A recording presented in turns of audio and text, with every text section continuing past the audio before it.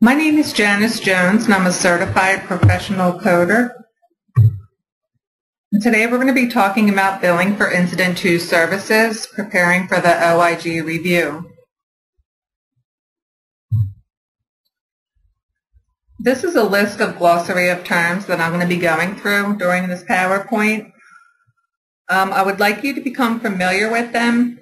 The first is OIG, Office of Inspector General. CMS is, of course, Centers for Medicare and Medicaid Services. NPP is a non-physician provider. Work plan is the OIG work plan. It's issued each year, and the focus is on the coming year. And Incident 2, it's a way of billing for services through a non-physician provider.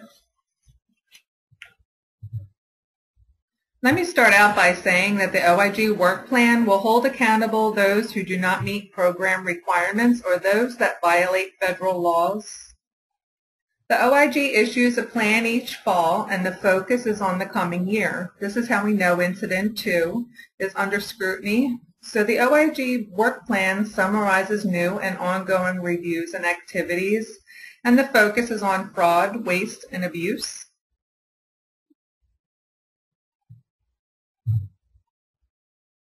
The goals of the OIG work plan is to improve program and operations. Some programs that OIG will focus on are Medicare and Medicaid, immunization services, health and social science. They are looking at whether or not goals and objectives are being met.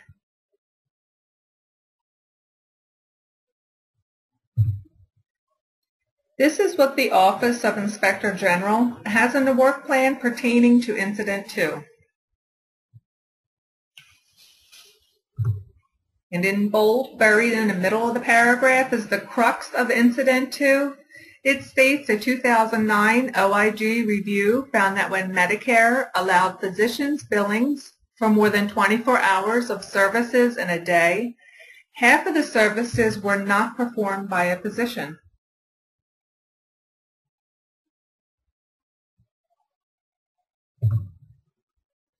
Now I'd like to share with you an Incident 2 decision tree. I made it to guide you in simpler terms.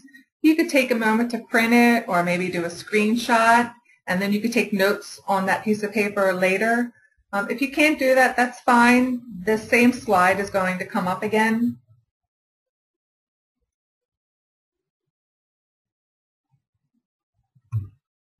The objectives for today: what is Incident 2 billing? Are you following the rules? And how to bill Incident 2 properly. To define Incident 2, they are services that are an integral, although incidental, part of service. They are furnished in the provider's office, and they are under the provider's direct supervision.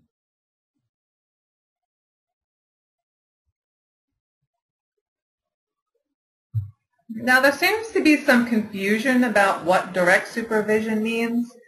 Physicians must be in the office suite, not the exam room.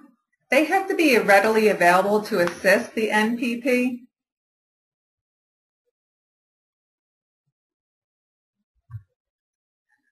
They're focusing on Incident 2 because, according to a survey by the American Medical Group Association, in 2012, the hiring trend for NPPs increased 17%, and they project that in 2013, physicians plan to hire 15% more.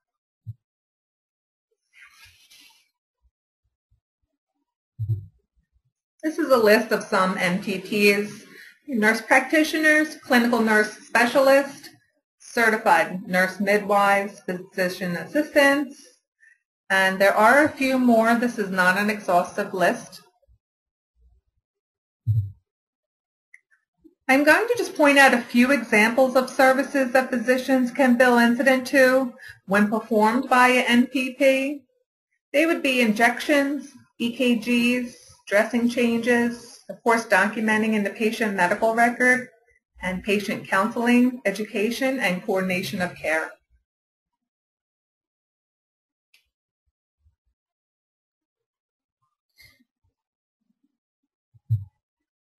I talked about who NPPs are and some services they perform. Now let me explain the audits. Physicians appear to be providing more services than possible in the 24-hour period. There will be a review with checking the signature timestamps in the EMR. Timestamping will specify when a digital signature was made. If the audits determine that the timestamps do not correspond with when the physician was in the office, any money received for that encounter will have to be returned.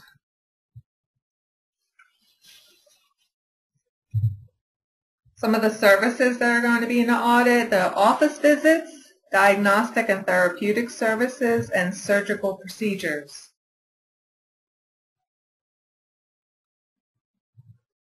Not only do the services have to be medically necessary, but they have to be documented as to why it was necessary.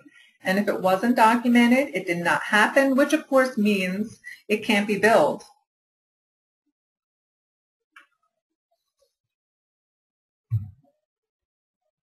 Now I'm going to go through the decision tree with you, and then we will continue with the slides just to reinforce the concept of Incident 2. So if you look on the top left in the grayed out box, and if you look down through those darker boxes, we're going to start from the top and work our way down. Everything on the left is going to work towards billing Incident 2. Everything on the right, you can't bill Incident 2. So let me start out by saying that NPP's Medicare benefit must permit them to bill E&M services, and those services have to be permitted by the state in which they practice. So is NPP an employee or independent contractor? If they're not, then you can't bill Incident 2. If they are, is the visit in the provider's office? You can't bill Incident 2 in a hospital and for inpatients. So we're going to say that the patient is in the provider's office. And is the patient there for a consultation? You can't bill Incident 2 with consultations. So we're going to say that it's not a consultation. Say no. We're going to go down to established patient. An established patient is a patient that has seen that doctor or the doctor in that same practice within 3 years. If they haven't been there within 3 years, then they're a new patient, and if that's no, then you bill under the NPP's Medicare PIN or the physician sees the patient. So we're going to say that they are an established patient. We're going to say yes and move down to new problem. A new problem, of course, requires a visit with the physician. But if it's not a new problem, is the physician immediately available to assist the NPP? If they're in the office suite and they are available, then you could go down to the next box, and it says, is it a shared visit? If it was a shared visit, then the NPP and the doctor, they have their own notes, their own signatures, and it's billed as a shared visit. If it's not a shared visit, then it could be billed Incident 2.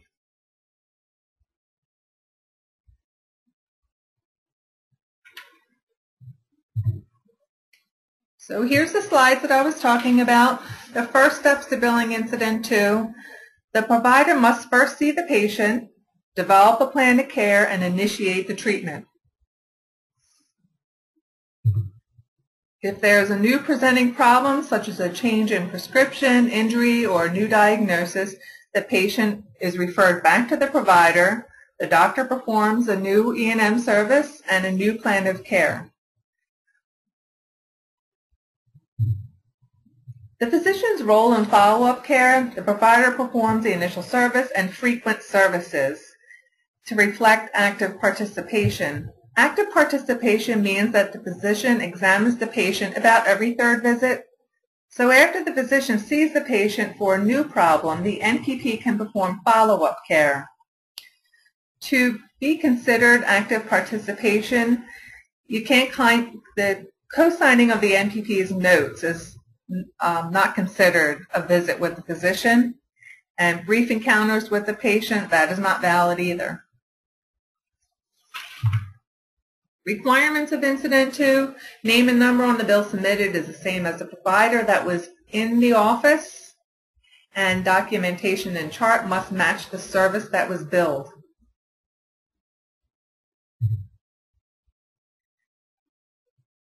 Billing incident to a physician pays at 100%. Claims by NPPs are paid at 85%. The OIG is looking at that 15% difference in payments because it is a significant amount.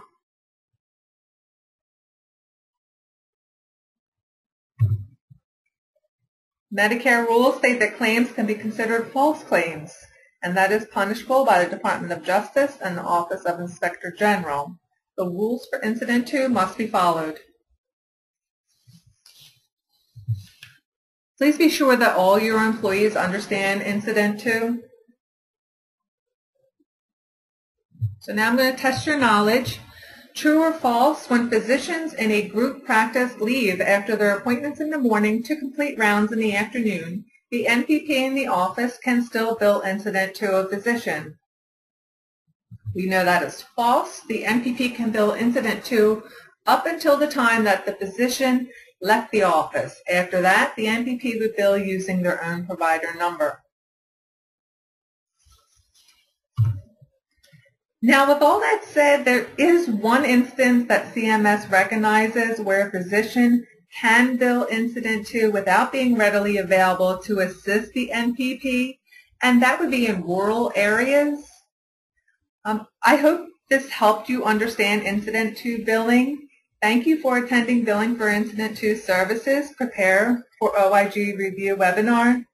If you have any questions, please feel free to call 1-888-54-FIRST. Thank you.